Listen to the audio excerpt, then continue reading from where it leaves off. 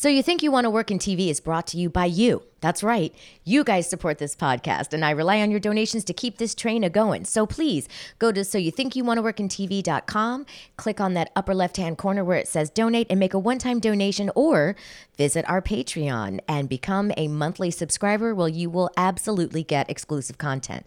So become a supporter, won't you? You know you want to.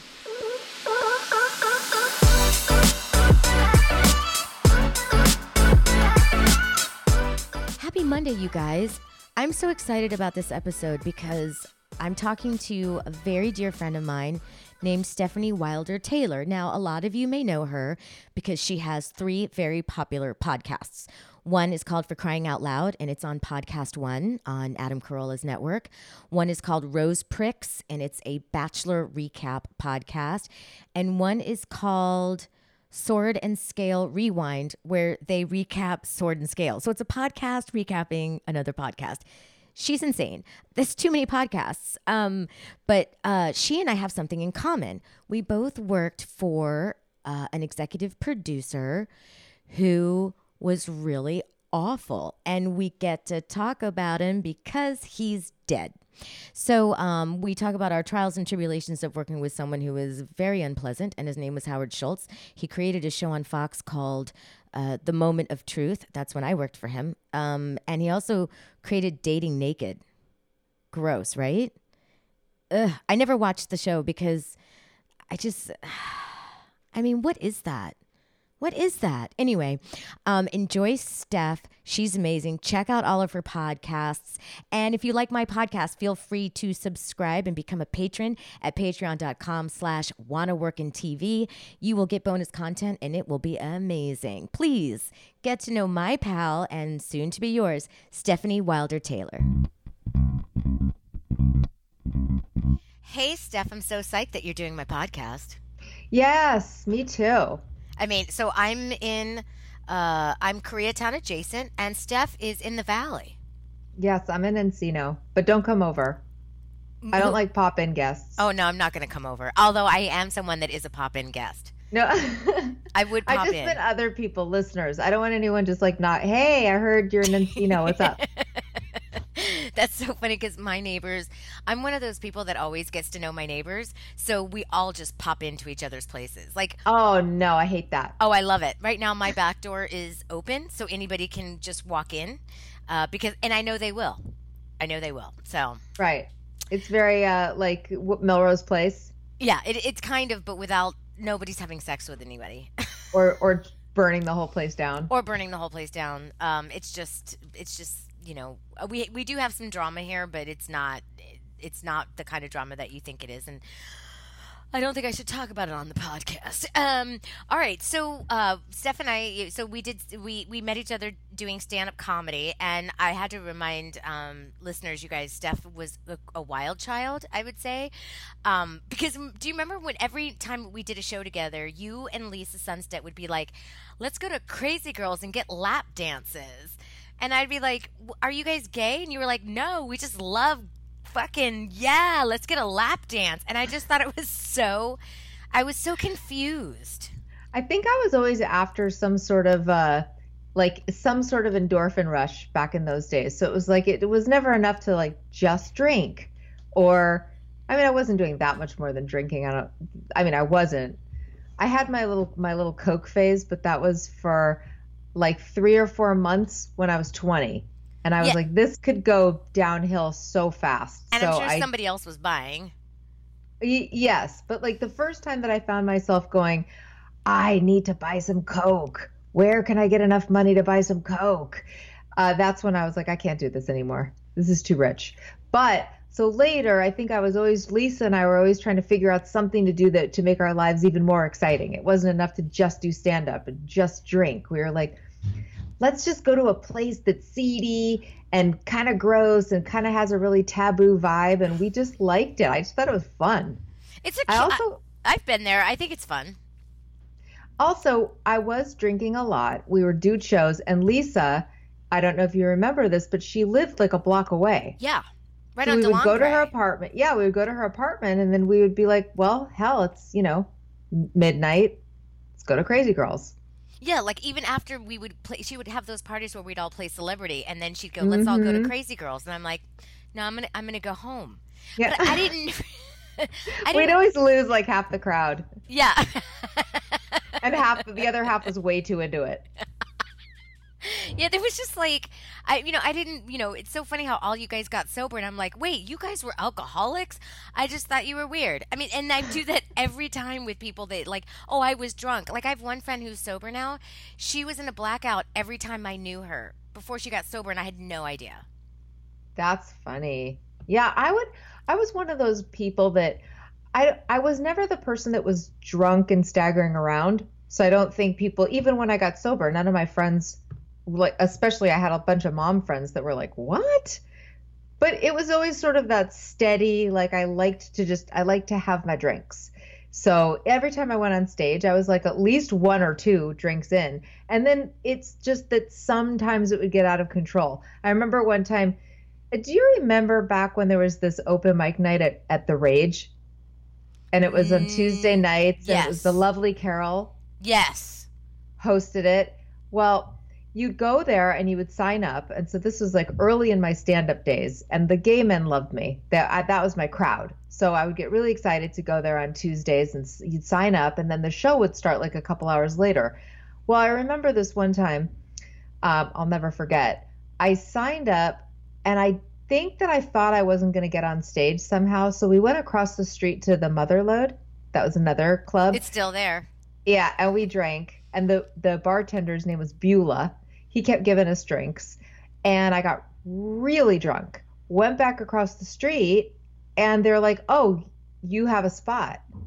So of course I didn't say like because I think I'm an alcoholic. I didn't go, "Oh no no no, I couldn't possibly do that. I'm too drunk to perform." I was like, "Well, okay," and I went out and I attempted to do my set, and I was drunk and it wasn't going well. And my normal crowd that loves me was just kind of staring at me like, "What are you doing?" And apparently I made the universal signal of, "Oh, the jokes are going over your head." Like I did the little hand over my head, like, "You guys aren't getting it." And I remember somebody yelled out, "No, we get it. You're just not funny." Yeah. Well, And that's what queens will do. They let you yeah. know. Oh yeah. And I walked off the stage, and then this woman who I can't remember who she is was like, "You need to investigate your drinking."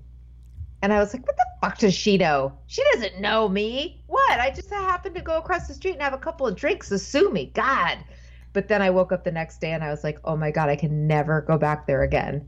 Did you go back there And I again? didn't. I did like 6 months later. I waited. I sat out like 6 months, and then I came back and all was forgiven. But See? those were the types of things I would do, is my point. It would be like, it wasn't all the time. I didn't come across as like, it wasn't like all my friends were like, "Oh God, Stefanie, she's an alcoholic." But it was just that too often there'd be a thing where I'd wake up and go, "I am never drinking again." And then I would drink again. Well, I still do that, but I only do it twice a year on my birthday, which this year on my birthday I didn't get shit faced. But usually it's my birthday and Halloween. I get blotto, blackout, fucking it's on, and then the next day I'm like, I'm never drinking again, and then I drink again a few months later. Well, see, but the whole key right there is a few months later. Oh, And you're not having any consequences, right? It's not like you're losing friends or jobs or no. anything bad's happening. Mm-mm. And you don't want to quit drinking, right? No.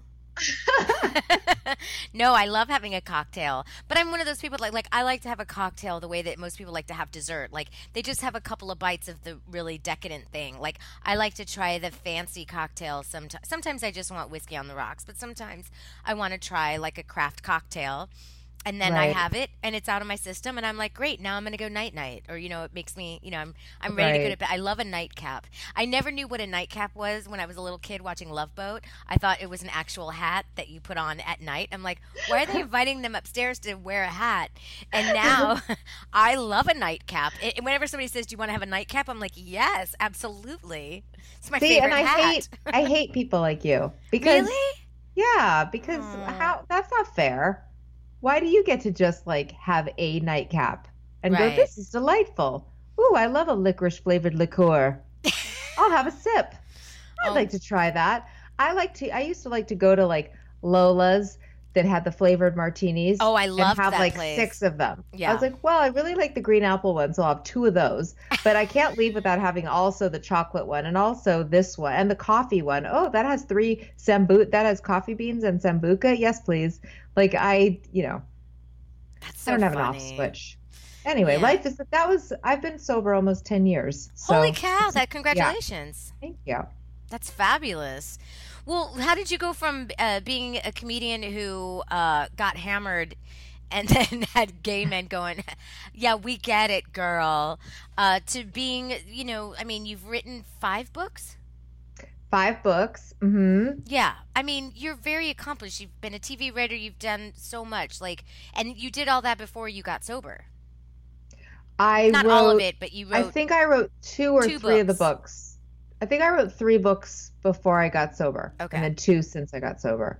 Uh, well, so I was doing stand up, and I love doing stand up, but I hated the anticipation. I don't love being on stage, which is a But you were weird thing. so funny. You are so Thank funny. you. So are you. You're so funny. Thank I you. just, you know what? I felt that it was every set was a bit of torture for me. I didn't like the worrying about how I was going to do. I'm a very controlling person, which is something I try to work on. Probably comes from anxiety, but I did not like the feeling of worrying about who was going on before me and what the crowd was like and are they going to get me and maybe my humor's too subtle for this crowd and oh shit they really love the juggler, they're going to hate me. It was just so much on every set that I didn't like it. But what I really liked was writing. I really liked writing the jokes. I liked the whole camaraderie with the other comedians. I loved hanging out at the club. I loved watching other comics. The part I didn't like was performing it myself. And once I kind of accepted that about myself, I was like, "Oh, I think I want to be a writer." Like I don't see myself as being this person who tours the country performing. I see myself as sitting in a writer's room writing for the person who's going to go out there and do the joke. That seemed really fun to me. So once I realized that, I was like, well, how do I get that job? I really want to have that job. I want to work on a TV show. I really wanted to work on a game show. I know, which is weird, but I grew up loving game shows. And I was like, how did people get those jobs to write the questions for them? But I also wanted to write comedy. So, What is sorry, there? Is King Kong in there? What's happening? my dog has a witching hour where it's like right around this time, she just goes crazy and like starts playing with toys out of nowhere. So, okay, she left the room. That's so But funny. anyway, and now she's back. What kind Oh of my dog is God. this? Sorry, she just went crazy for no reason. Yeah. Okay, so here's what happened. I was waiting tables and I have a bad attitude, which will come up later in the conversation. And I kept getting fired from waiting tables jobs because I just wasn't a great waitress. And also, I just didn't like putting up with people's crap. Which And I which just had higher aspirations, you know? which are any of the restaurants you got fired from still around? Yes, I got fired from the Gaucho Grill, which is on the Santa Monica Promenade. I love Gaucho Grill. Yeah, loved their food. Yeah. Managers, not so much. Yeah. I got fired from, oh my God, there's one place that's in the valley that had really good food, and I haven't been able to remember the name of it in years, but I got fired from this place that's no longer there. It was a sports bar on Wilshire. And then the last job I got fired from was an Irish pub on Wilshire, and I want to say like 26th. Oh, so they were all in Santa Monica. O'Brien's. O'Brien's. Yes, I know O'Brien's. How do you get fired from O'Brien's? I got fired on the first night. Yeah. So I was supposed to be getting trained, but the cocktail waitress who was training me never showed up. So I was like, all right, well, I'll do my best, you know, and I'm trying my best and trying to figure out the ordering system, and the bartender's kind of helping me. And there was a girl who was really drunk and being abusive to one of the busboys.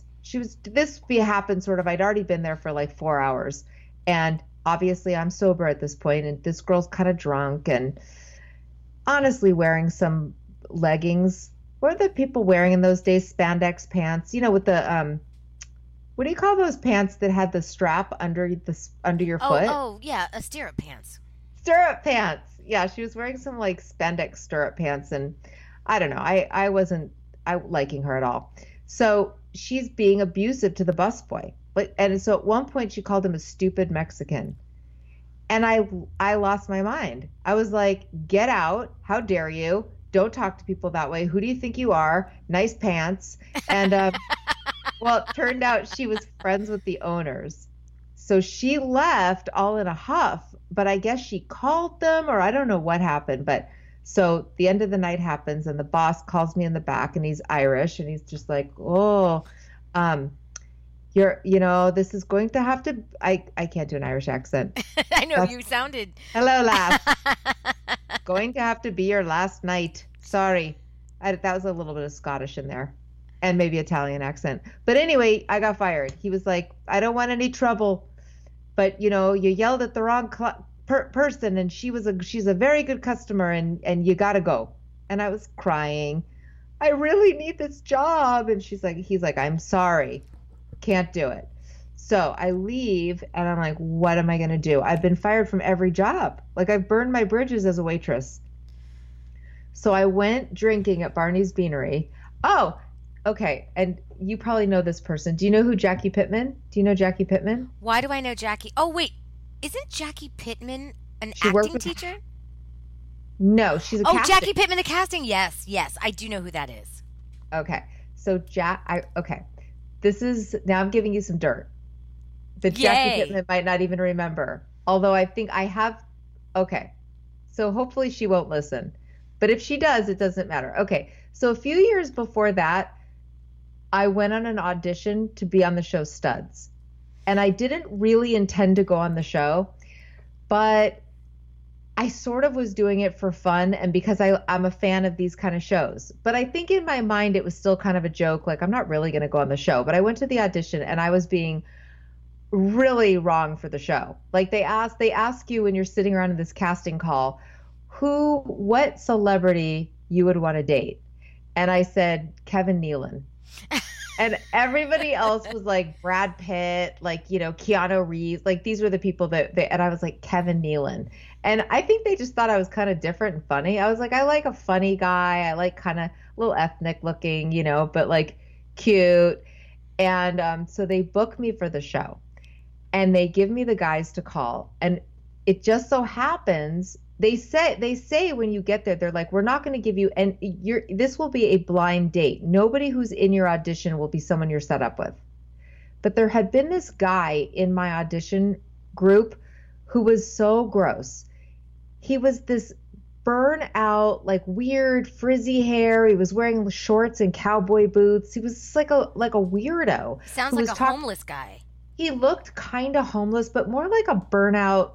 Like he used to be way too into heavy metal. Oh, and he's like, yeah, I used to be a lawyer and I had my own plane and I like to just like hang out. But he was awful, braggy, but also disgusting looking.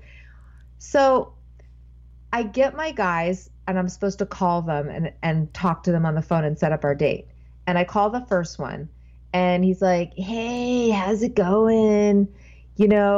And I'm talking to him and I'm like, God, his voice sounds so familiar.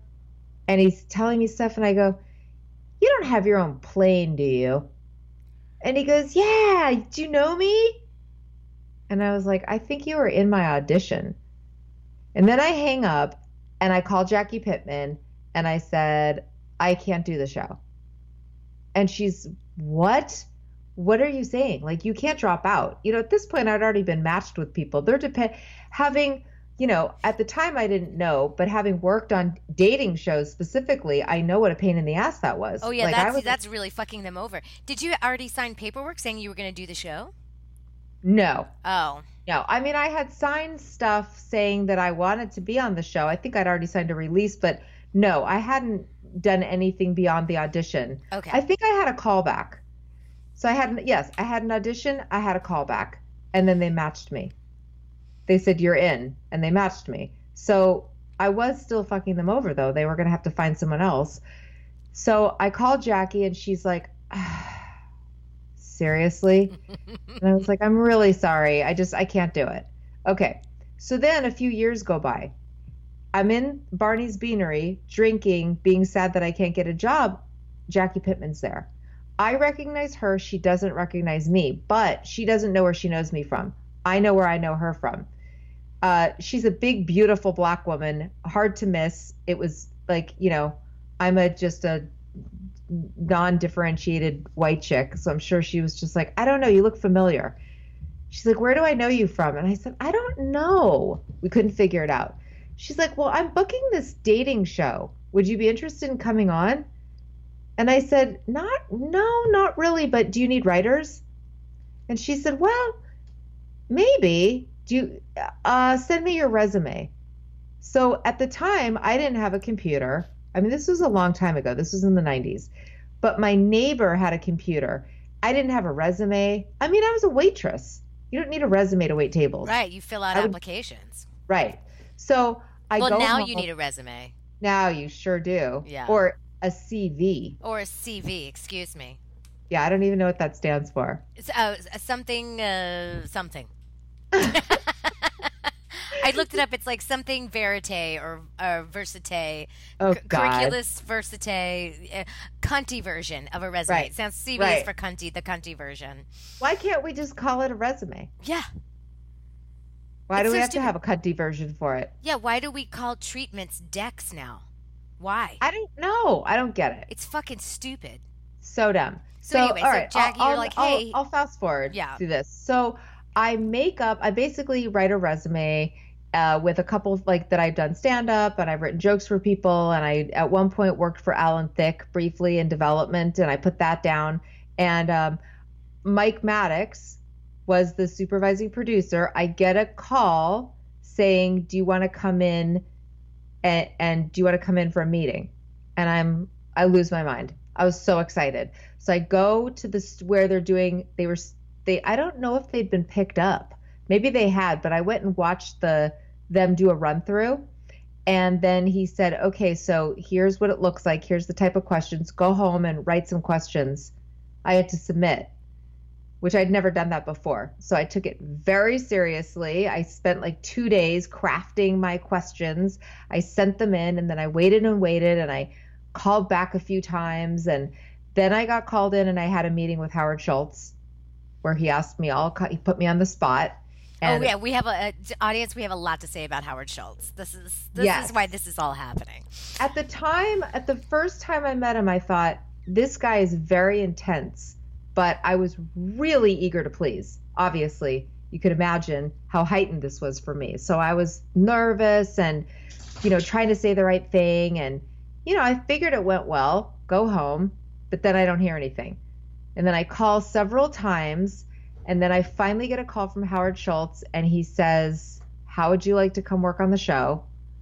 And I said, yes, please. And then he said, I can pay you $850. And I was like, fabulous. What time should I be there? I mean, I didn't even know enough to try to, not that I would have negotiated, but I was like, I'd never heard of that much money. I swear, I think the most I'd ever made waiting tables was like $400.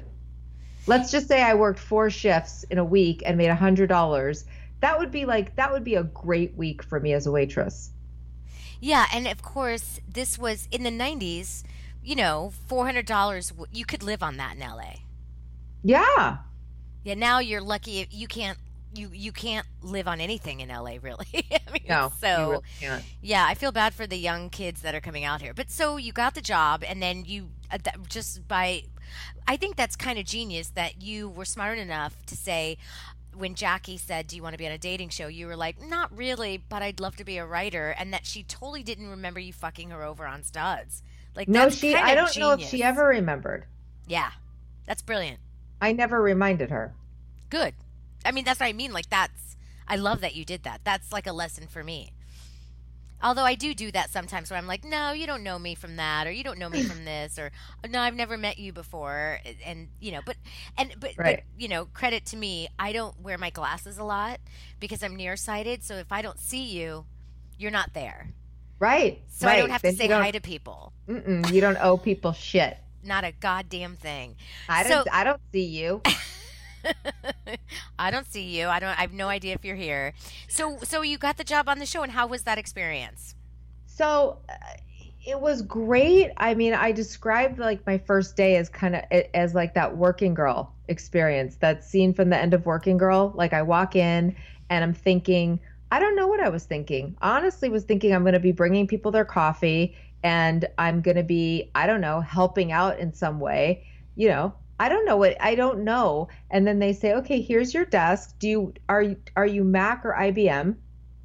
And I'm like, what? I mean, sure. Yeah. And I go, they said that to me actually on the phone. And then I go in and they're like, there's your office with your desk, with a computer. Go have at it. You must have been dying. Like, oh my, like that's for me? Like I just sit there and think of stuff. Oh my God. I went to heaven, What was the show called? It was called The Big Date. Okay. And what it was network a dating was it? show. Okay. It was on TBS? Okay. Maybe? Yeah. I think it was on TBS. I can't remember. But it was really fun. And Mark Wahlberg, not Marky Mark, but Mark Wahlberg was our host. And he was... Yeah, they hired him to host the show that I produced for Howard. They love him. Okay. Yeah. They love him. They love him.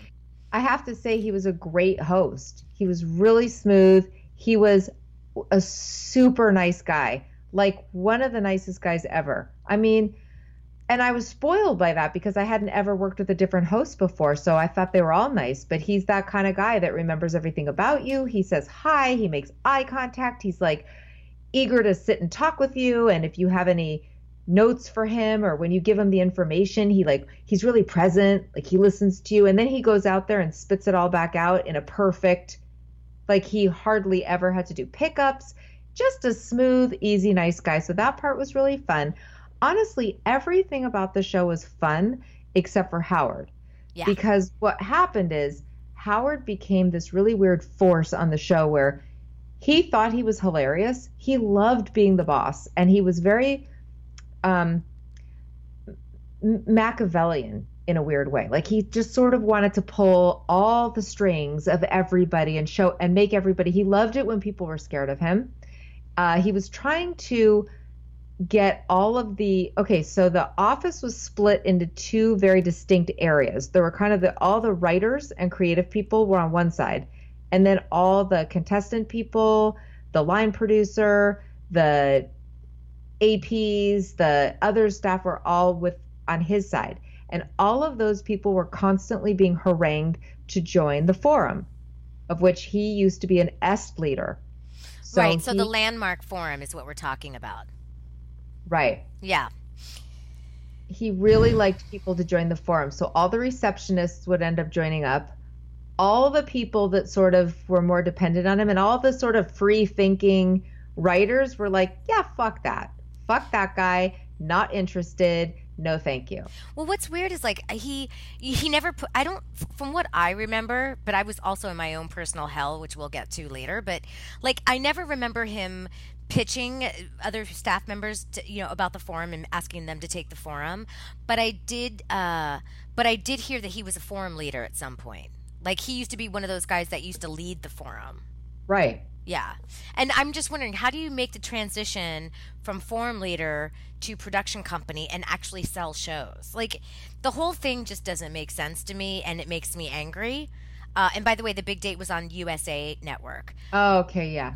But yeah, I just, like, I can't, I think it's the charisma. I think it's just the force of personality. I think he would go in and tell people, I mean, he's charming in a weird way. He was very smart, but not that smart, I guess. Well, I mean, I think a lot of it had to do with the fact that he was like a tall man that would command a room because he's doing his fucking Jedi mind tricks. That's what I'm saying. Yeah.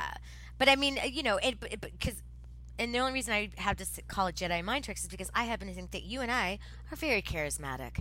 And we should have been the person who had the production company selling all the show.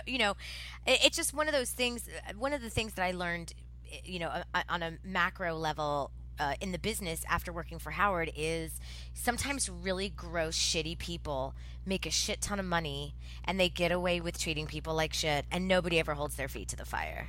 Well, that's what I think a big problem with Howard is I think he got away. He was very sleazy. He was a shyster. He was a thief, and people were scared of him.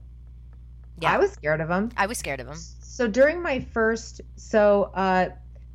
first cycle of the show, we were just sort of getting started and figuring out a system, and Mike was basically working as a head writer, and he was the supervising producer. He acted as a head writer. So what that means is we would all write sort of jokes, like intros for they had a certain type of joke, which was, it's too long to explain, but different types of material, we would write jokes. So Mike thought the best thing to do was to not put any names on any of it. So he would just bring in a stack of material. We would just write stuff all day long. And then he would go every week, he would bring a bunch of material into Howard, and Howard would yay or nay stuff. Okay. And then we would go into a meeting and go over all the material that was approved and read some of the stuff that was maybe borderline. And so Howard didn't know who wrote what. And I would notice that a lot of my material was getting in.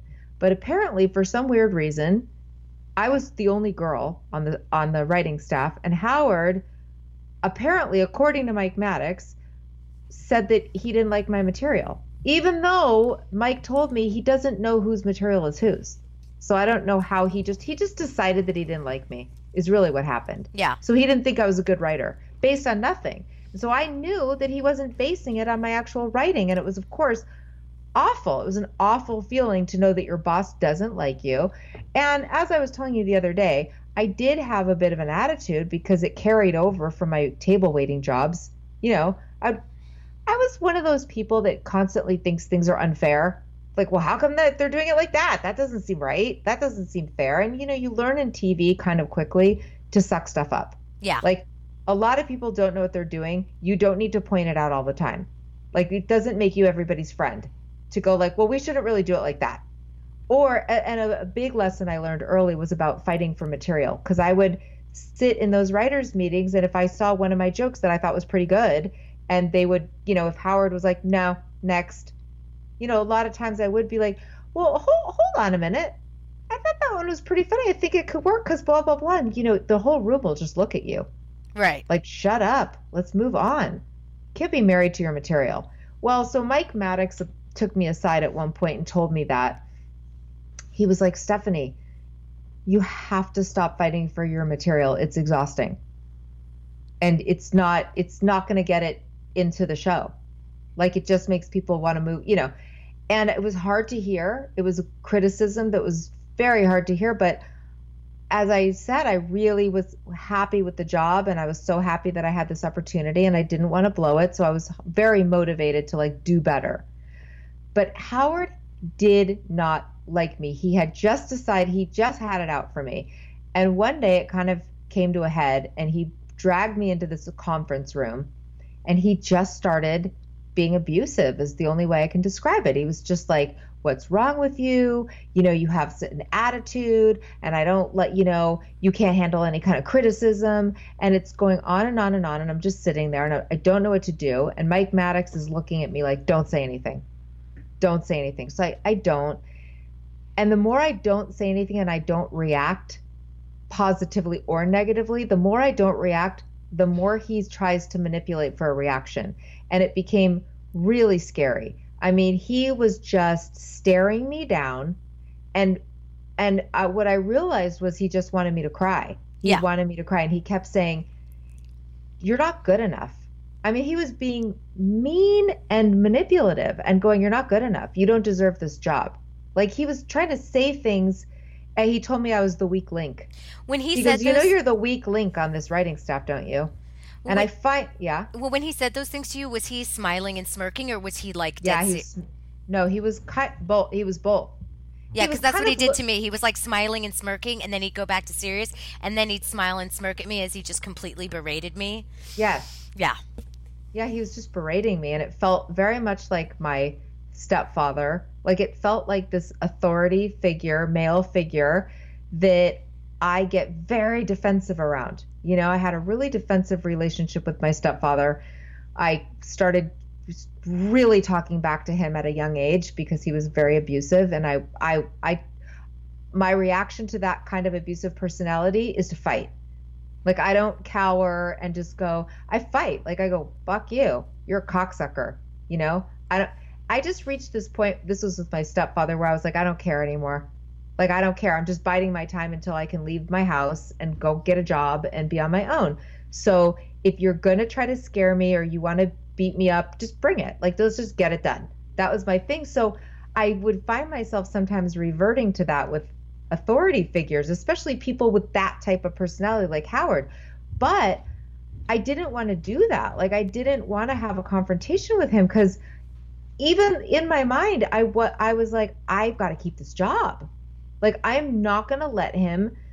And I was going to therapy. Like, I really was trying to better myself even at that time. I was trying to improve and not screw this up. So this was like the gunfight. This was like, oh my God, it's all my therapy. It's all coming down to this. Like, how am I going to react to this? And I just kept my cool. But the more I kept my cool and didn't do that old behavior and go like, you know what, go fuck yourself. I don't need this job, because I did need the job. The more I didn't do that, the more he was trying to get me to do that.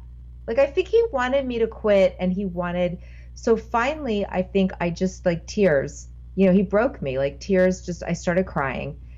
And then I'll never forget. He just looked at me like, okay, now we're getting somewhere. And kind of did the like, who hurt you? Like, was it your fault? Like that kind of thing. He started trying to like psychoanalyze me. It was awful, awful, awful. But then he sort of let me go and he didn't fire me. And I just felt so relieved that I didn't get fired. And then later, Mike Maddox was like, I'm so sorry. Like, that was so uncomfortable and awful. And then I went and told our mutual friend who passed away, Danny Breen. I was sharing an office with Danny. I came in there. I was beside myself. I'm sure I was like, come get a cup of coffee with me. I told him what happened. But then the weirdest thing was that after that, Howard started being totally nice to me. It was like, I don't know what happened, but he just started being nice to me. And then Mike Maddox started putting our names on all the material, and he realized that most of the stuff he liked was coming from me. And then he started being really mean to a different employee, to a guy who had the material he didn't like. And he would berate him. Then we would be in writers' meetings, and he'd be like, I'm not going to say the guy's name because that would be mean, but he would, like, let's just say his name was John. He'd be like, John, are you kidding me? It's like, why would you even put that in there? I mean, just mean. And I would, unfortunately, just in my mind be like, oh my God, thank God it's not me. Wow. And then that was in the first season. And then I got asked back and I did another season, and it was really pretty fun. And then I have obviously a story about him later, so tell me so you worked with him on Moment of Truth. Right, on the Moment of Truth. It was 2007 at Fox. And it was the same thing where I had an associate producer. They paired me with this associate producer named Quante, who, like I was telling you, like I literally think his name was like Steve, but he changed it to Quante because he wanted to really keep it 100. But this guy was like... Well, that was not keeping it 100 at all. No, exactly. That's keeping it 0% because you're lying about your fucking name. But this guy, like... Howard hired him because he was a nude model for artists, and he was like, if you can stand in front of a room full of people naked and look at them, then you can really see into their soul. Because that was his whole thing with this show, The Moment of Truth. It was about breaking people down on live television. Right. Horrible show. And I remember when we were doing run-throughs for the show, it was just supposed to be the contestant and the host going through their lie detector test questions. And this was the lie detector show for the audience where, you know, you would get, if you told the truth, and then you'd win $100,000. Then if you told the truth 3 more times, then you'd win another $100,000. So it was kind of like a bracket system of telling the truth to try to win a bunch of money.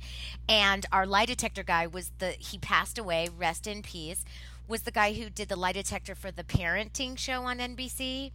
The guy who was from New York, and he had a big mustache, and he would stand there and he'd go, "You lying. when he took the lie detector test. I don't know which guy that is. What parenting show are you talking about? It was called Meet the Parents. It was on NBC. It was a reality show that was like a knockoff of the movie. Okay, for adopted kids. No, it was for couples. Oh, okay, I remember. Yes, I remember. And the young kids would be like, "I want to marry this guy," and then the parents would be like, "Well, let's see," and then they take a lie detector test, and the lie detector guy would be like, "He's a liar." But he and I used to talk on, in between, when I didn't have a segment shooting, or if I didn't have one of my contestants taking a polygraph, he and I would talk about football, and we would talk about whiskey, and he was so great, and I'm so sad he's dead, but he was so great. Anyway, what did he die of? Heart attack.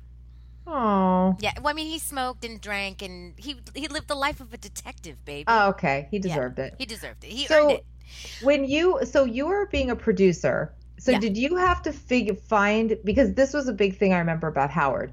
Like really quickly, this was on such a lower stakes level, but we would have these kids that were like 18 years old, and we would have to find out things about them that they would then later admit on the show. So they would have to say whether things were true about them. See, Howard loves shows like this. So I would have to find out dirt about these people, and then the other person that they win on the show with would have to say whether the information's true or false. Well, that's exactly what we did. Right. So we'd have to find out stuff like about their past. Where's the craziest place you ever had sex? Oh, well, one time I had sex in a Burger King bathroom, whatever. So then you'd be like, okay, that's your gold. Yeah. Right. Exactly. But that's your gold. Right. So that's what you whip out. That's what happens if that contestant makes it to the final round. That's going to be your granddaddy of questions. And then the girl that they win with is going to have to say that if they think that's true or false about the person. Okay. So you'd have to get some really good true stuff. And then you'd the part I liked was making up the false stuff, like funny things that then the person would be like, I think that's true. And you'd be like, no. So, but you'd have to go in and pitch your stuff to Howard, and you'd tell him the things, and he'd be like, well, did that really happen?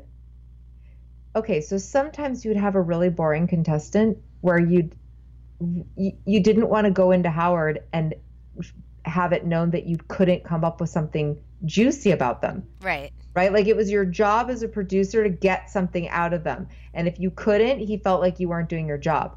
But sometimes I'd get they're kids. Like I'd have like an 18-year-old girl who hadn't done much. So you'd have to come up with something that was at least sort of sexy. And I remember one girl, I wrote down that she could tie a cherry stem in a knot with her tongue. And I don't even remember, I swear to God, if it was true or false, but I put that down as a true thing. And Howard was like, is it true? And I said, yeah. And he goes, really? Oh, he loves to do that. Really? Really? He goes, well, I'll tell you what.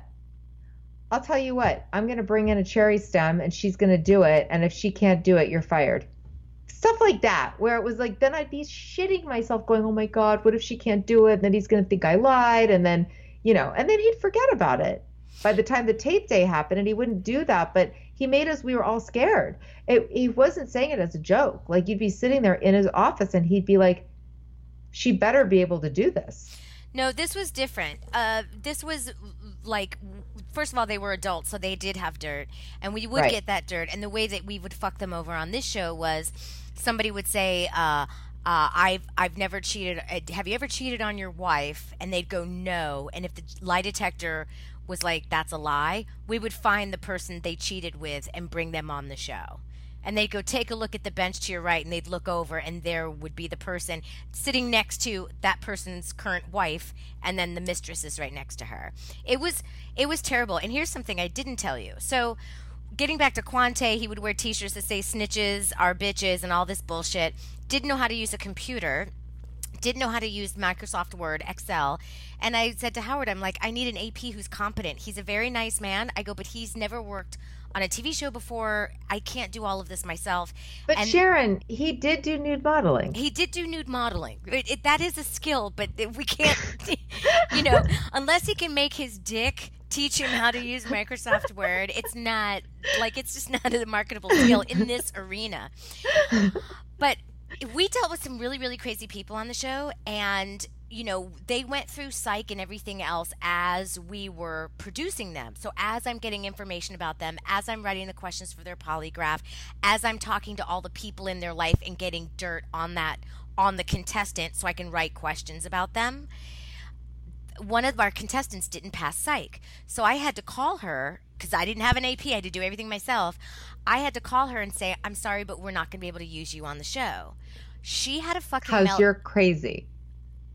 Oh, I couldn't say because she was crazy. Legally, you can't say it's because they're crazy. Right. So you couldn't tell her it was because she didn't pass psych? No, I had to say, we overbooked the show, but maybe we'll have you on next season. You're great. If you could get on some meds and be a lot less crazy. Yeah, exactly. And then maybe you'll pass psych. So she and her boyfriend were so upset they wouldn't stop calling me. Now, at the time, I had just shot one of those talking head shows for E! Called Wildest Cop Show Moments, where they show the clip and you go, look at that cop, what an idiot, boopity boopity boop. Well, this is a horrifying story. So the show's wrapped, it's already on the air or whatever. I get a phone call from one of my colleagues on the show, and they were like, did you see the video of you on YouTube? And I went, what? Okay, so this crazy bitch, she saw me on E! And she was like, this is the same Sharon Houston I've been talking to on the phone. This is why I started using a different name when I work as a producer, is because of this incident. What she did is she pulled clips of me from the E! Show. She made a video where she faked her own suicide and blamed me. Oh, no, she didn't. Yes. So I'm watching this. It was a 7-part series on YouTube that her and her boyfriend did, where they're cutting back and forth to her boyfriend crying, talking to her on Skype. Like, they recorded all the Skype calls of him going, no, don't do it, and her crying with a fake gun to her fucking temple. And then intercutting my voice, because she recorded our phone conversations, of my voice going, I'm so sorry we can't have you on the show. You're great. Maybe next season. It's just not going to work out for this season. We're overbooked. And then cutting to me on TV and her going, you fucked me over. I'm killing myself. So oh my God. Yeah. So then Variety's calling me, Backstage is calling me, Hollywood Reporter is calling me. And I'm like, I don't want to talk about this. I call Fox's lawyers. I'm like, what the fuck is going on? I call my attorney. It ended up getting, they had to pull everything down off of YouTube, but it was horrifying. And I was just like, did she get arrested? She should have gotten arrested for that. She didn't. And I think she moved away because her and this boyfriend were engaged. I don't know what happened to her, but here's the creepiest thing. Cut to 2 years ago, I'm doing a storytelling show in Silver Lake. It's packed. It's all these like Broadway guys that live here now. It's a very fancy show. And this man walks up to me and he goes, hi. And he reaches out his hand. He goes, you were great tonight. I'm so-and-so. Do you remember me? And I was like, no. And he goes, you tried to have my girlfriend on the Moment of Truth. And then I literally pulled my hand back and I said, don't ever fucking talk to me again. And if you come any closer to me, I will call the police. Wow. What did he do? He just walked away. But this is how scary it is. It's like, the people that want to be on a lot of these reality shows, even the dating shows, even like the shows that seem harmless, a lot of these people are crazy. And proof of this point is that all these YouTubers that have a huge following, so they're getting TV deals, and then they find out, they're gonna fuck with dead bodies of people in Japan who committed suicide, or they're a psychopath, or they're schizophrenic. Well, They never made those people try to go through psych. They just went, they've got a lot of YouTube fans, give them a TV show. No, put them through psych first. Right. Because you're putting your employees that produce them in harm's way if you don't. I agree. I remember talking to a guy who worked on Dr. Phil, and I can't even tell you the story because I will just mess it up too much. But I just remember that he had to go. They basically wanted this producer to go talk to this guy who had been proven to be like an abusive guy, like a weird stalker abusive guy. And the guy that I was talking to was like insisted on going with her because he was like, I can't believe they're sending this female producer to go fly to another place to go with this unstable, abusive man. He was so appalled that they were doing that he flew with her as protection and they wouldn't pay him. It was like a terrible story. There's just no, the people that you're dealing with are crazy people. They're crazy people. They're crazy people. I mean, and the people that you actually see that make it onto the show, I tell people all the time, especially on shows like The Bachelor and The Bachelorette, like the casting people will fall in love with somebody and go, this girl is amazing. She'd be so great for The Bachelorette. And then the next sentence that comes out of their mouth is, I bet she won't pass psych. And she doesn't. Right. The ones that you love the most that are going to be the craziest on TV aren't going to pass the psychiatric evaluation. Right. But I just thought it was weird that they had us produce people who hadn't passed psych yet. Like really produce them. Like I was deep into this girl's life, talking to everyone she knew, her employers, her best friends, her boyfriend, everyone, to get information on her so I could write questions for the polygraph. And she hadn't passed psych. And literally, I found out the psychiatrist sat with her for maybe 10 minutes and was like, oh, this bitch is nuts. Like usually they sit with you for 45 minutes to an hour to assess your mental capacity or your mental health. In 10 minutes, she was like, nuts, out, bing, bing. I'm going to get to take a lunch break today. Right. But yeah, so how would you find, though, the real dirt? Because you must have had to present Howard with gold, right? I mean, because they didn't want them to win the $1 million or whatever. They couldn't get that high, so you needed them to lie about something. Well, I mean, I don't think they minded if they got that high, but they just, it wasn't even about not awarding the prize money for the game show. It was more about, we want this to be a fucking scandal. Like, there was one woman who was on the show, and I forget the story. My friend James produced her. She was so hated. This was a huge show in 2007, 2008. People hated her so much she couldn't walk through the streets of New York City. She got attacked on a subway. She got attacked on her own block because she came out as someone who was an adulterer. And her boyfriend was sitting on the bench, or her husband was sitting on the couch, the friends and family couch. And when we were doing run-throughs, it was supposed to be just the contestant and the host. And then Mike Darnell, who was the head of Fox Alternative at the time, was like, let's do friends and family. So me and Cindy Damashek, this other producer, we would role play as the friends and family. And that's how that part of that element of the show came to be. So it was this, there's the audience looking at this poor woman's boyfriend who just found out that she cheated on him or did something awful to him, and the camera's on him sitting on this couch, and it's really uncomfortable and awful. So people fucking hated her, and she couldn't go anywhere. But she won the money. I mean, I don't know how much money she won, because you go out at a certain point and you can say, I think the gameplay was like, okay, you've won $10,000. You can walk away or you can answer 3 more questions. And they're like, I want to go for it, Mark. Okay, great. And the funny thing about Mark Wahlberg, he's so sweet, and we used to chat all the time because I'm a huge fan of Antiques Roadshow, which he hosts. And I was smoking at the time, and I was having a Marlboro Light, and he looked at me and he goes, "Can I have one of those?" I go, "You don't smoke." And he goes, "Well, when I do, if I'm gonna cheat, I'm gonna cheat with a woman I love," because he loved Marlboro Lights. So I was like, "Here you go." He was lovely, but anyway, yeah, it was a really big show at the time, so people would get attacked and shit.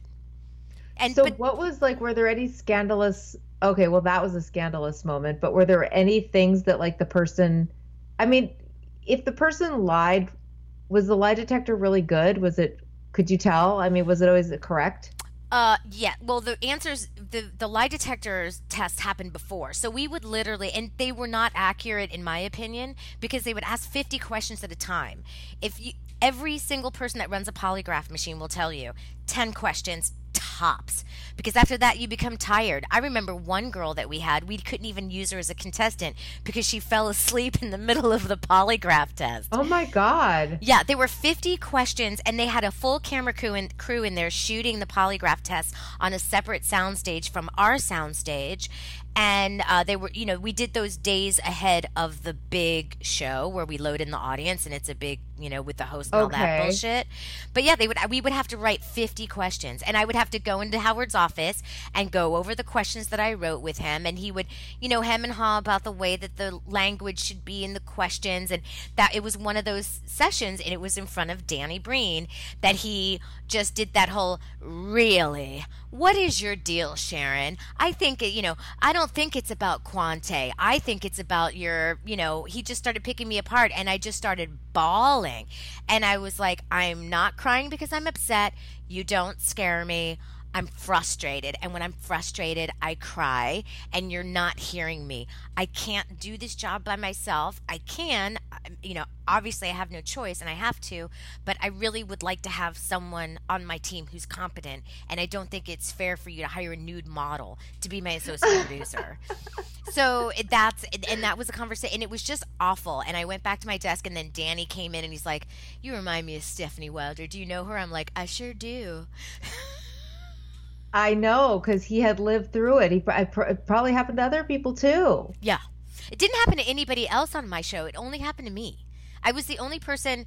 And then he fired the supervising producer, or I don't know if she was a co-EP or supervising. And then after all Who was it? Do you remember? Laura Gellis. She used to be an EP on Divorce Court. Okay. I don't know her. So he fired her, and then he's like, you're going to take her place. And I was like, what? So he promoted you. Kind of, yeah. He kind of promoted me. And so when we were shooting the show, I was in a booth, like making sure everything up on the big screens was correct, and making sure the next question was right, and that it was loaded, and whatever. But were you also producing? Yeah. Or did he replace you? I was also producing. He moved me into Laura's position after all of my contestants had already had their day. Okay. So all right. Yeah. So then was he nice to you after that, or did he still have it out for you? He just was, he was screaming and yelling at me the whole time on my headset from the trucks. Ah, he's the worst. Yeah, he's the worst. But, it's fine. Whatever. I made it through. I made it to rap. He was very nice to me at the rap party. But he didn't ask me back for the next season, which was fine because it was like, the more. He Todd Yasui'd you? Yeah, he Todd Yasui'd me. You got Todd Yasui'd. I got Todd Yasui'd. And so did you. No, I got Todd Yasui'd, but by someone else other than Todd Yasui'd. But yeah, it was just weird and awful. And I actually felt better when Danny told me that you went through the same thing with Howard. Yeah, I mean, it was really bad. I mean, I was young at the time. I mean, it was, over 25 years ago, and I still remember it. Yeah, I remember. I'll never forget it. It's one of the few horror stories I have. And I tell friends all the time, I'm like, with this whole Me Too Time's Up movement, I've never been sexually harassed by a male boss ever. I've never felt unsafe. However, I have been bullied and tortured by several female bosses, and Howard's the only male boss that treated me like shit. That's so interesting. Yeah. I tell people that all the time. I'm like, I have one female EP who's like a mentor to me, who I love personally and professionally. But most of the rest of them were absolutely awful.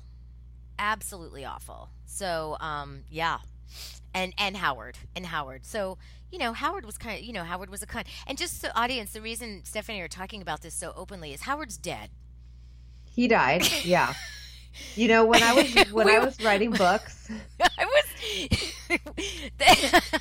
I laugh when I talk about him being dead. Sorry, everybody. When I was writing books, you have to go through legal. After you've written your book, you turn it in, your editor goes over it, everything's good, then it has to get vetted by the legal department. And I'll never forget the first time I wrote a book of essays. My first book of essays was called It's Not Me, It's You. And I wrote some stories about my father in there, my biological father. And the lawyer was on the phone, and she's like, well, asking me about this person and that person. And she's like, well, so your father. She goes, so is your father something? And I said, oh, he died. And she goes, oh, good. And then she goes, I'm sorry. That sounded totally wrong. She goes, it's just that dead people can't sue. So I want to write a book about writing and call it Dead People Can't Sue. Oh, a that's book about genius. like writing rules. because yeah, you can say whatever you want about. I was like, really? They can't sue at all? She goes, nope. Their estate can't sue you. Like they can't sue for slander or libel or whatever it is when you Well, write I about mean, somebody. yeah. Well, we're telling the truth, so Right, that's true too. But I'm just yeah. saying you don't even have to worry about it because Yeah, but when I heard how he died, I was like, it wasn't satisfying. I know he died on like a Hawaiian vacation. Yeah, he was like looking at the sunset, and then he just dropped dead, like on an episode of 6 Feet Under. Like, why couldn't something fucking fall on him, or like, you know what I mean? Or get assassinated. Something where karma Yeah, comes and bites him in the ass. exactly. He gets I mean, we weren't the only people he pissed off. oh no. Well, I mean, A lot of no. people were happy to see him go. Yeah, a lot of people. A lot. I had one group of friends that were sad, and they had a little memorial for him, and Yeah. invited me, and I was like, no, I'm not coming to that. Yeah. Why would I come to that? That guy made me cry. He made me miserable, and all I wanted to do was please him. All I wanted to do was do a good job so I would come back if it got picked up. That's all I wanted to do. Yeah. No, he was a very mean person. And so, as you know, I had an addendum to my time working for him, which Oh, was yes, that, this is the big scoop. yeah. So, okay. So years later, many years later, okay, the show when I worked with him, I think was in the 90s. Yeah, in the 90s. That was my first job. Okay. So now let's fast forward to 2006. I have a baby. I'm married, living in the Valley, not working in TV. I've written my first book, which was a big book. None of the subsequent 4 books did well, but the first book did really well. It was called Sippy Cups Are Not for Chardonnay, and other things I had to learn as a new mom. And anyway, happily going minding my own business with a baby in the Valley, and I see this article where a woman was suing Howard Schultz. It was like in Deadline or somewhere I saw the article, or maybe my husband pointed it out to me, like, look at this, somebody's suing Howard Schultz. This woman was suing him for stealing her idea. She'd pitched a show on not excessive plastic surgery, but extreme plastic surgery. And I believe it was like called Extreme Plastic Surgery. She'd written this book and then she tried to pitch it as a show. Now, I don't know the exact story, but it had to do with Endeavor and Howard Schultz. And Howard Schultz was now the executive producer of Extreme Plastic Surgery. And remember the Extreme Home Makeover show? But it used to have Extreme the plastic Makeover surgery. was the first thing. Okay, so Extreme Makeover was his show. Eventually, because of this lawsuit, they stopped doing Extreme Makeover and it was just Extreme Home Makeover. Do you remember that? Yeah, they started mixing it up with Home Makeover, and then it was just Extreme Home Makeover, and they never again did the plastic surgery one. Yeah. Well, so Howard Schultz was the executive producer of the plastic surgery one, and when I read that she was suing him for stealing her idea, and she said she'd literally gone in to the office and pitched the idea, and they were like, no, thank you. And then suddenly the show's on TV with him as the executive producer, and they totally acted like they'd never talked to her. They didn't know her and denied it. So I see this and I was like, well, wow, that is so interesting, because this part I haven't told you yet on this podcast, but I had pitched a show to Howard Schultz after my whole experience with him. And like I said, the second season working with him, he was fine. So at the end of that season, I was like, hey, I was really trying to break into the business selling shows. And I was like, he seems like a great place to start. I said, I have a show idea. I was working with another girl. We had a bunch of show ideas. I said, I'd like to pitch you this show idea. It was for a reality show about dating, but it was based on personal ads. And there was no computer dating at the time. So what better person to pitch a show about dating to than a guy who had just sold and had on the air for a few 300 episodes, a dating show. So I go in, I pitch him the show, and he says, that's an interesting idea. I don't think that I can do that show, but listening to your pitch, I just got an idea for a show. And I was like, what? And he's like, I said, what is it? And he goes, I can't tell you that. You're going to have to sign something saying that you give me the idea. And I was like, well, why do you need the idea if you just came up with your own idea? He's like, well, do you want to be in on it with me or not? And I was like, well, what happens if I say no? Like, he's like, well, then I'm going to pitch it anyway without you. I mean, it was terrible, Sharon. It was like... He's a nightmare.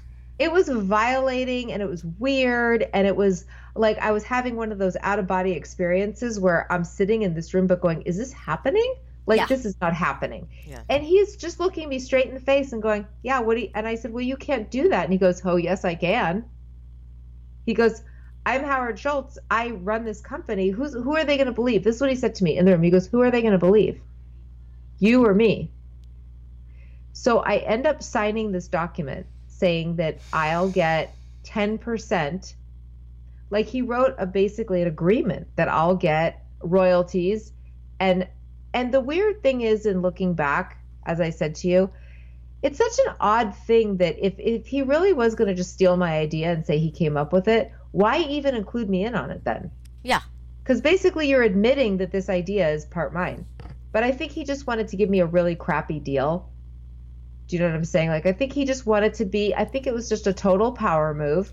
I think he was basically going to pitch my idea, but he was going to insert himself so much in it and pretend that he was one of the creators that I would just get a small part of it.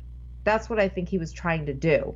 I think he really, in some weird way, was including me. Like, you're going to develop it with me, but I'm just going to give you such a small part of it. You're going to get 10%, no created by, like, it was a best intention to even make you, give you a job on the show. It was like that kind of deal. And I was so mad.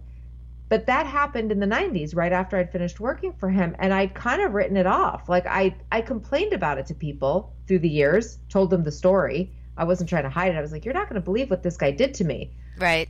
When I read the article, I was like, oh my God, I was so mad. So I called the lawyer and I was like, hey, you don't know me from anywhere, but this guy, Howard Schultz, did the exact same thing to me years ago.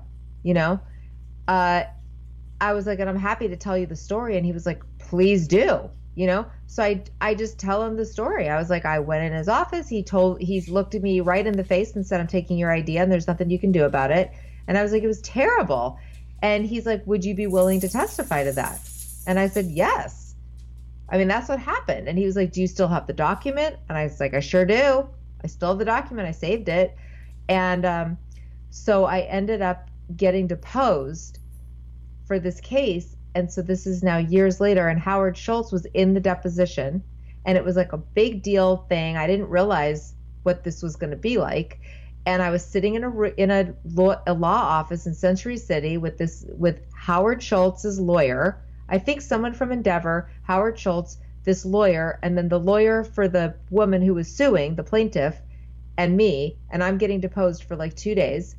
And I think she had gotten deposed before me. And I was basically getting cross-examined. I mean, it was like an episode of Law and Order, but real life. I mean, it was crazy.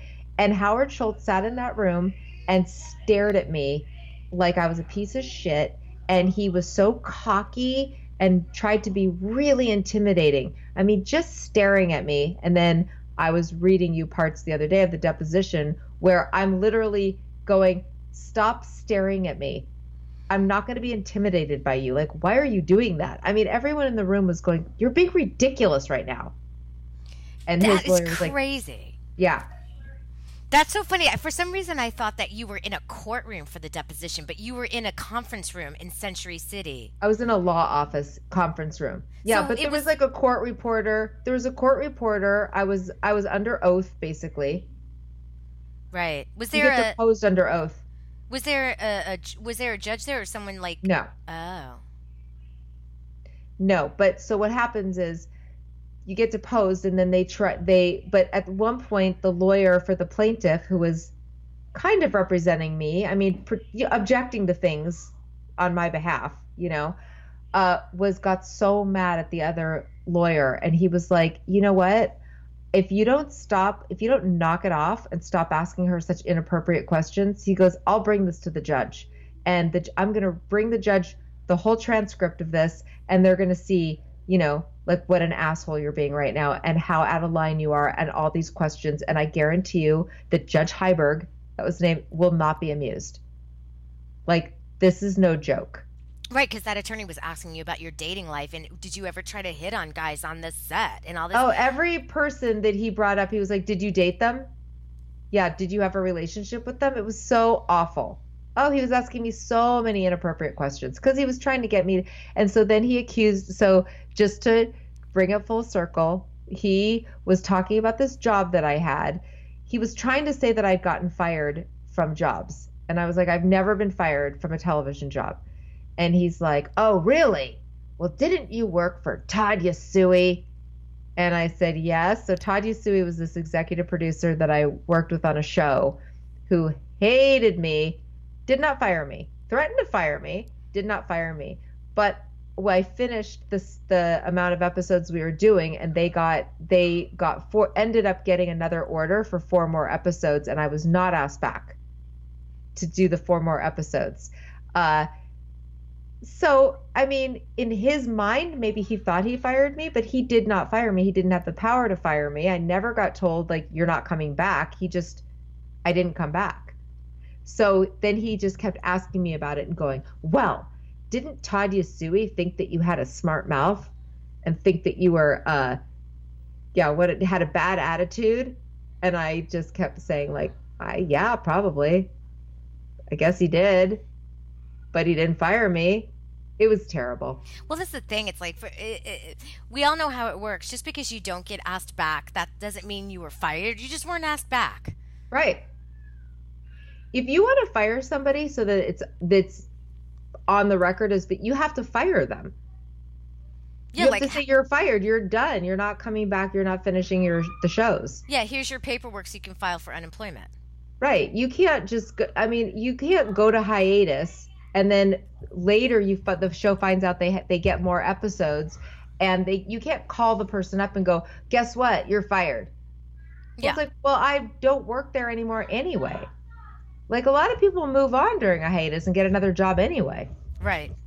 Well, that's the thing. It's like, yeah, totally. We almost always get another job during the hiatus. And like, right. Howard could have fired me from the moment of truth. Instead, he decided to keep me there and torture me until the very last day and then not ask me back for the next season. So I just felt like I worked my ass off and then redeemed myself to not. I mean, that's one thing. Another thing that I learned is like, no good, they always that saying, no good deed goes unpunished.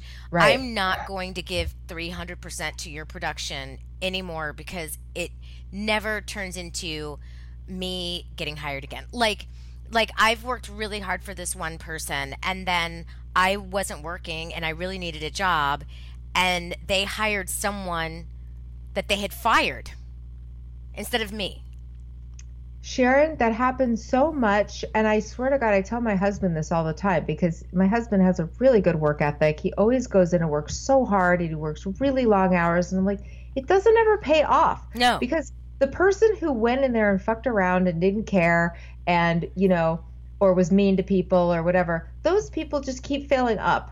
They keep getting the next job and they get promoted. Whereas the people who just work really hard get forgotten about. Yeah, like this job that I have right now, I'm not phoning it in, but I'm not like working my ass off and I'm not going to think about it this weekend. I'm just not. Usually right. I'm that person that's like, I'm going to give you 500%. Like I'm going to work my ass off. I'm going to give it all to you.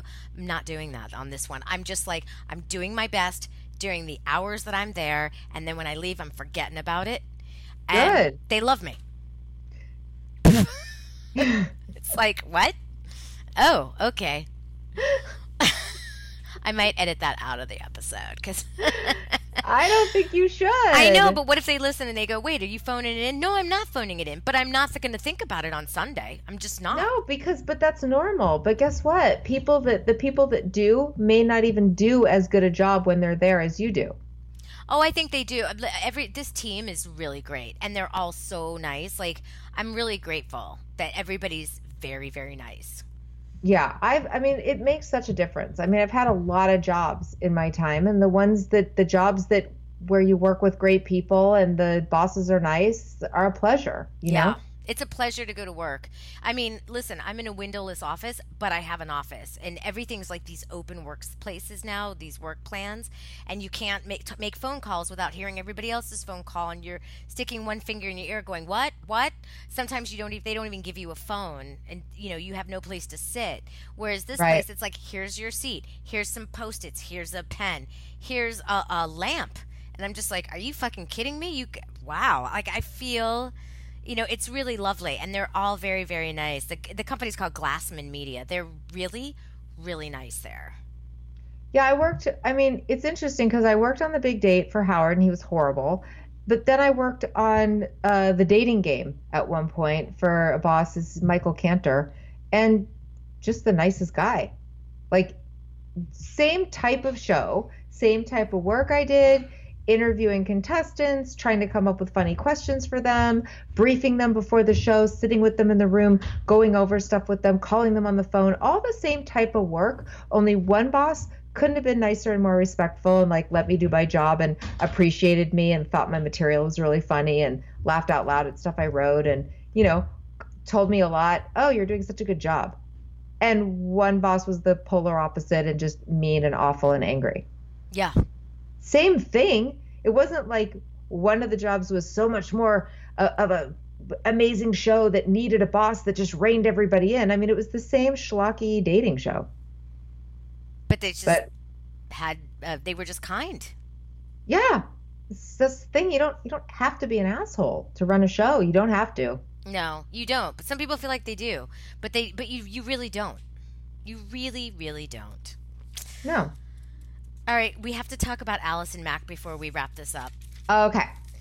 So Allison Mack is the woman that was trying to get a lot of other women into a sex cult. How do you say the name of that sex cult? Nexium? I think it's Nexium. Nexium. Yeah. Isn't Nexium the name of a heartburn medication? I think it is. But yes, I'm pretty sure it's Nexium. It's either for fucking or heartburn.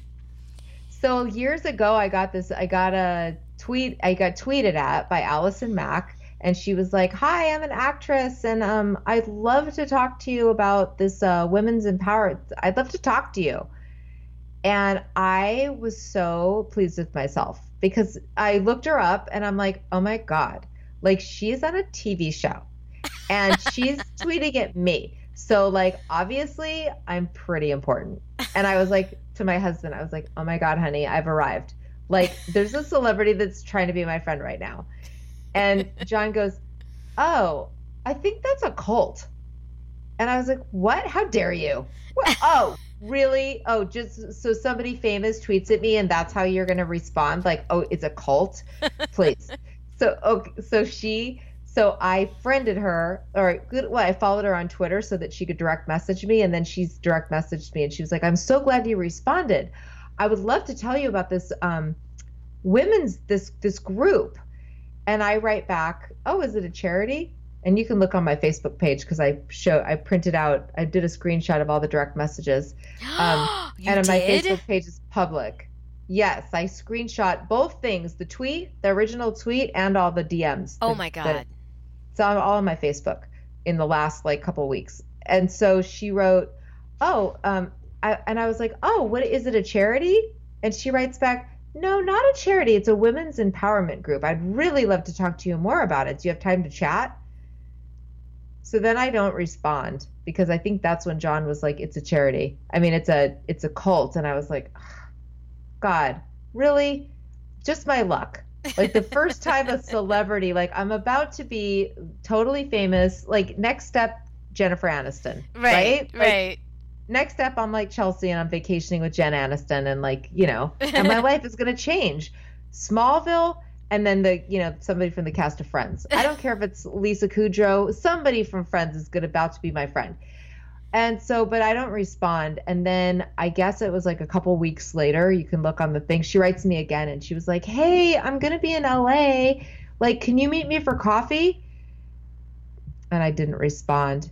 And then years later, I see the news story and I'm like, "Oh my God, the girl from Smallville." I'm like, "That is the girl that tried to get me to go to the meeting of her cult. So I got super excited. It's almost better than she was trying to be friends with me. She was trying to get me to come to her sex cult. That's crazy. I know. The only thing is, I think they were kind of casting the net wide at the beginning, and then you had to sort of be plucked out of the group to be in the actual sex cult. But I have belief in myself, and I feel like if I'd been in the bigger group, I would have been one of the people pulled out to be in the sex cult. I know what I do believe that. I do believe that because a lot of the women who were part of the sex cult were attractive brunettes. Oh, really? Yeah, like you look like some of the other women. I know. I worry that I wasn't thin enough, though. He likes them really skinny. He likes them skinny, though. You're These women were skinny. on like limited calorie diets. I would have had to work on myself a little bit. You're really skinny. Steph, you're really skinny. Oh my God, thank you, Sharon. So you're saying you do think I could have been in the sex cult? I think you would have definitely been asked. I don't know if you could have been. I don't know if you would have had the stamina. I don't think you would have let somebody brand you, but the invitation would have been extended. Well, I did get a bird tattoo when I was 42, so I think I might have been able to handle the branding. Where's your tattoo? On my ankle. Oh. What'd you do that for? You know why? Because on my TV show, Parental Discretion, I thought it would be a fun thing to do. Just because my whole thing was like, just because I'm a mom doesn't mean I can't be like a badass. Right. So I was like, I'm gonna get a tattoo, and then the whole thing was like, screw you, PTA. Like, oh, that's fun. Yeah, but I mean, obviously there was a part of me that I'd always wanted to have a tattoo. Otherwise, I wouldn't have done it. Right. Just for the show, but it was a good excuse to just do that. I don't know. It's so painful. I can't do. I've always wanted a tattoo, but I know I couldn't deal with the pain. It's not that painful. It didn't hurt that much. It would drive me crazy. Well, I say don't do it then. Yeah, I'm but not going to do it. Go for branding because everybody should be branded. Well, you've got to be a brand. You might as well get branded with your brand. I just be like, this is my brand. It's called branding. Like I branded myself. This is literally my brand. I'm going to literally my brand. It's right here next to my vagina. I mean, these people are crazy. I would never get into a cult. I had a guy once. Remember the Trader Joe's, which is no longer there. It's now a really crappy apartment building. But the Trader Joe's on Santa Monica and Poinsettia? Yes. Some guy tried to talk me into being in a cult there. There was that cult, or that it was like a Ponzi scheme going in LA where they would say, if you give them like $1,000 and every month everybody gets together and somebody's gifted $15,000 and it just goes around in a circle and you have to recruit more people so other people can. It was this weird. Right. It's a pyramid scheme. And, right. And this guy kept talking to me about it in the Trader Joe's parking lot. For some reason, people who like to talk to strangers in parking lots, I'm the person they pick. They're like, "Hey, lady, what's going on?" And because I'm so lovely, I'm like, "Good morning." And then next thing you know, I'm being talked about a pyramid scheme, and I'm like, "I'm not interested. You have to get the fuck away from me right now." And then I turn into, kind of a not nice person. Right. I think the thing is that some people do get the money, but then a bunch of people don't end up once it starts to fizzle out, all the later people get nothing. Right. So they have to keep recruiting more people. Right. LA, it's the land of nuts and fruits, man. Yeah. I mean, you grew up here. I didn't. Well, I lived here from when I was 2 to when I was 12. So I sort of grew up here. And then I moved to Spokane, Washington for like 4 years. And then Springfield, Massachusetts for like 3 more years. And then I came back here when I was 18, and I've been here ever since. See, you're a California girl. I'm a California girl. Yeah, I went to junior high and high school and other places, but since then, California all the way. Nice. Well, Steph, I'm so glad you made time to do my podcast.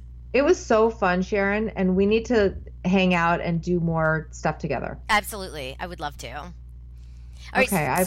Right, you're already kind of famous on the internet, but can you tell my people who, even though most of them already know who you are, but there might be somebody who doesn't know who you are, so tell them where they can find you.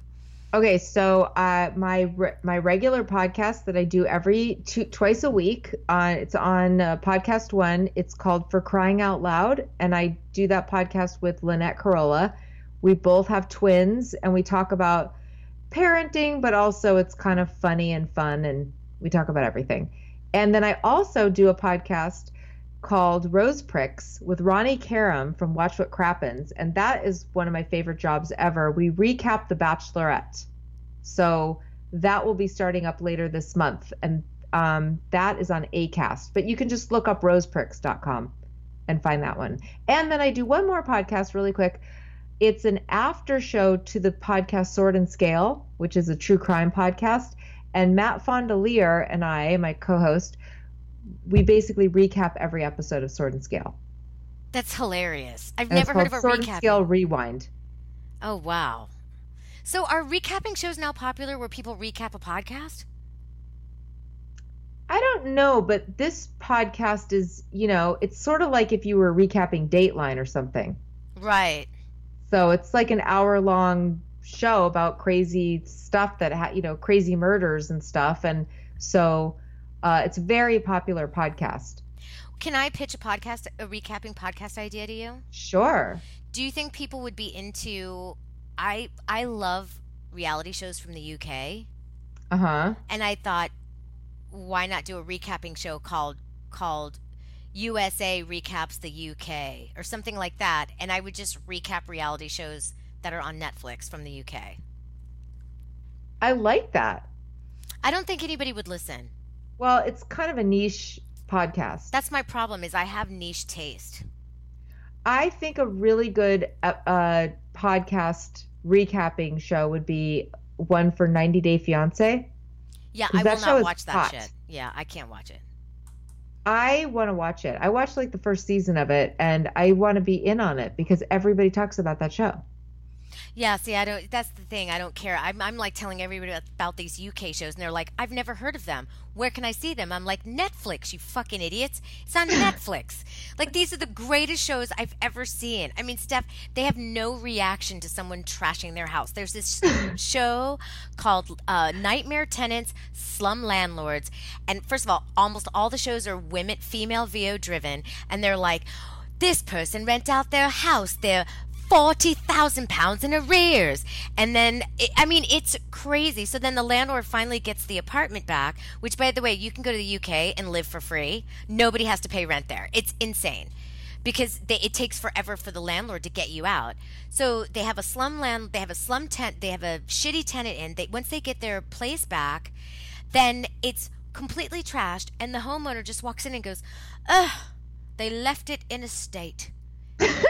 And that's it. They don't, like, in the US, we would be like crying, we'd be cursing them, we'd be trying to kill them, we'd be losing our fucking minds. On this show, they're just like, "Well, I guess I'm gonna have to mop it. Oh boy." There's just they're so reserved. It's insane. That's funny. It's funny. You gotta watch that show. I'm gonna watch it. You gotta watch it. But I thought maybe more people will watch the shows if they listen to my recapping show, but I don't think it's supposed to work that way. Everybody's supposed to watch the show and then want to hear you recap it. Yeah, because I listen to Watch What Crappens. That's my friend Ronnie Karam and Ben Mandelkert's podcast, and they do a bunch of Bravo shows. But I used to think that I could listen to it even if I didn't watch the show, just because they're so fun and funny. But I did realize it's harder to follow along unless you've seen what they're talking about and can go like, "Oh my God, yes, that was a funny scene." So I only watch Real Housewives of Beverly Hills and New York, so I could only listen to them recap those shows. Oh, interesting. The only recapping show it's something I watch. I don't listen to it. It's called Game of Thrones. Oh, okay. Yeah, I watched. I don't know. Yeah, it's a recap of the Game of Thrones, but I don't watch Game of Thrones, but I love Game of Thrones. So I can talk about Game of Thrones at work because I saw Game of Thrones. And it's like, I love that. It's like 2 minutes long. It's brilliant. Right. Yeah. Oh. It's good.